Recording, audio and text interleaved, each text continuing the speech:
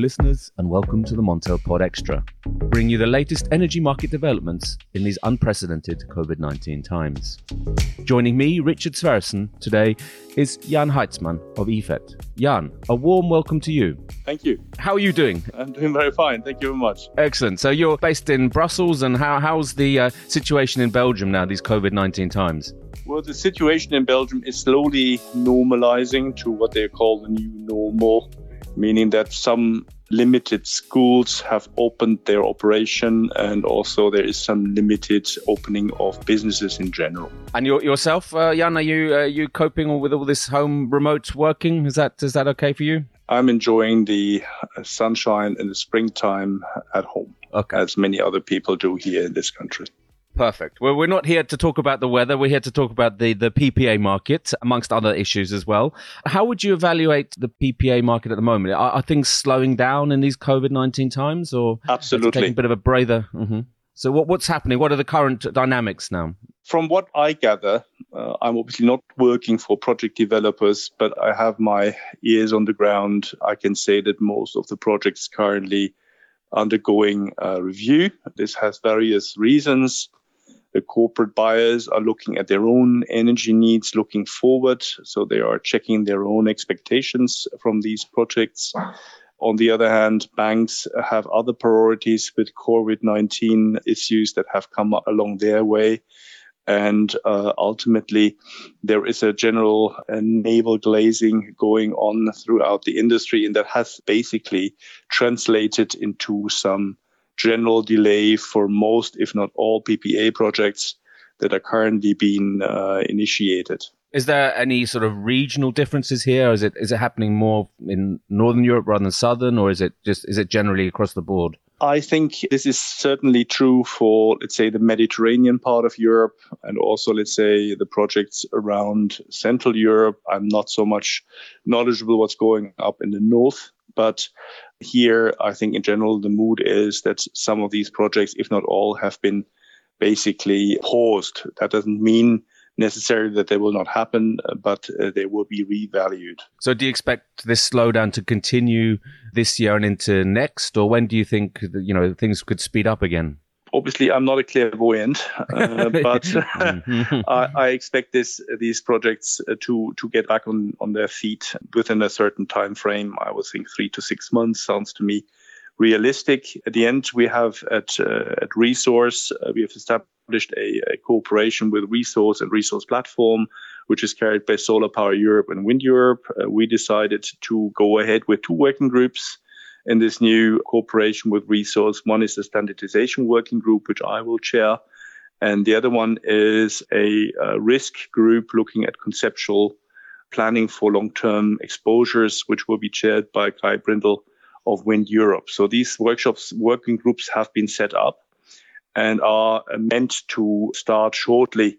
Again, here we have had a delay. We were planning to have them start work earlier, but due to the COVID crisis, all of that was hit. Are you seeing any companies coming into difficulty here in the PPA? I mean, and with sort of credit issues, or, they're just... We're even hearing talk of sort of force majeure being invoked in some parts of Europe. Is this something you're hearing, Jan? That can be. I've heard that as well, maybe from the same sources. But it is obviously generally a picture of reassessment. And obviously force majeure is just used to justify people who want to get out of their contracts to do so. Whether COVID-19 represents a force majeure depends very much on the contracts which they have in place.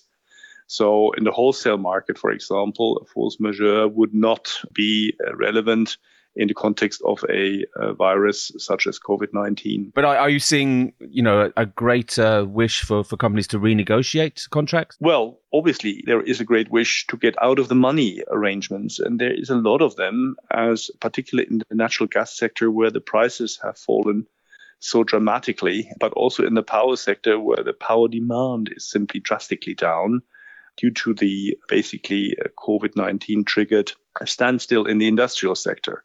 So ultimately, there is a lot of people that are sitting on out of the money contracts, which they would like to get out of. Now, on the wholesale level, we looked at it within IFED at ways how to get out of these contracts, and force majeure would not work. Force majeure on a wholesale level would only work if infrastructure was not working, which is not the case. All infrastructure, all market infrastructure that has been put in place is working perfectly. So there is no way for them to use force majeure clause, for example, from the IFED contracts to get out of those contracts. That's very interesting. I think obviously these are very, very difficult and challenging times for a lot of businesses out there. But before we started recording, Jan, you talked about bankruptcies and how some countries are changing insolvency laws. Could you go into some more detail there? What are you seeing happening in some European countries? Yeah, we have been looking at credit risk issues since the beginning of the crisis. For me personally, credit risk is the key risk for the wholesale market. It is the one. And this has to do with basically payments not coming in as planned, with sales not happening as planned, with bad cash flow management, etc. So why is this, issue accelerated now? Because of most of the European countries issuing emergency laws, some type of COVID legislation, whereby they make it impossible for companies to initiate insolvency proceedings, or to make it possible for third parties to initiate insolvency proceedings, even if the companies are factually insolvent. This leads to a situation whereby these companies are de facto continue trading, also they are maybe unable to pay their bills. And this creates a risk factor in the economy as a wider sense. But obviously, the background is that governments wanted to protect their companies from insolvency, and they have done it by introducing moratoriums. Okay, so are we seeing companies at the moment going bankrupt? Have you seen some examples of that? Well, none, because there is not possibility to go insolvent. Course, yeah. We are expecting an avalanche of companies going insolvent once these moratoriums expire. But let's say the timings sometimes open in Spain, for example. Spain has declared state emergency in their legislation. They haven't even put a date on that or the end of it. And during this state emergency, for example, there is no Spanish company that is possibly going insolvent, simply because they cannot introduce insolvency proceedings. Mm-hmm. Maybe it's true for France. Okay, Spain and France, are these the countries that are likely to be most hit then? Well, unfortunately, there will be insolvencies in countries that are weaker, maybe also in where there is a lot of smaller companies. You would certainly look into Italy as well, and into places such as Greece, Romania, Bulgaria, let's say Mediterranean part of Europe, to put it more in general terms. But all of these countries have introduced similar emergency legislations, including Italy, including Germany. So also in Germany, currently, there is no possibility for introducing insolvency proceedings. But what will happen, obviously, is that once these expire, there will be an avalanche of insolvencies that will be then coming like a wave, and we don't know how high that wave will be. Are there certain companies that are more likely to be affected than others? I mean, what type of companies are most at risk, Jan? To be honest with you, I believe that the highest risk will be with smaller to mid-sized companies that may not have the cash flow to survive the volatility this year. I don't see big companies at risk, since they will be protected by state governments in the form of subsidies or credit loans or other measures put in place for them, because they're systemically important, so to say. But as far as small and mid-sized companies, yes, I expect an avalanche of insolvency coming through once the moratoriums expire. Okay, and what could be the effect on the wholesale market, Jan? The effect of the wholesale market is that traders either go insolvent themselves if they belong to the class of, let's say, companies I just mentioned, or that they themselves don't get paid because their clients, very often these moratoriums also entail a protection for end customers that are enabled not to pay their bills at all. This is, for example, the case for France, but is also the case for Italy, where end customers are excused for not paying their bills. Well, obviously, this doesn't immediately trickle through the wholesale markets, but if the customers of the traders, so to say, are not paid to a substantial amount, their own cash flow situation deteriorates, and that may lead to ripple-on effects in the wholesale market. But the biggest impact will be through, I mean, this is at least my personal opinion, will be in the gas sector, where there are just quite some out of the money situations that need to be rectified.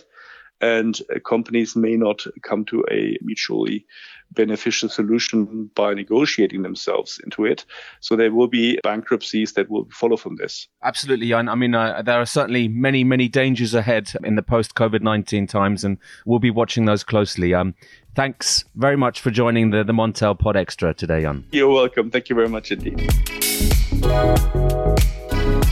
Well, listeners, that's all for today. Remember to tune in every day at 5 o'clock CET on covid19.montelnews.com, via the Montel website, and on Apple Podcasts and Spotify. Please remember to tune into the Montel Weekly as well every Friday, where we'll be bringing you all the relevant energy market news and updates. Thank you. Bye.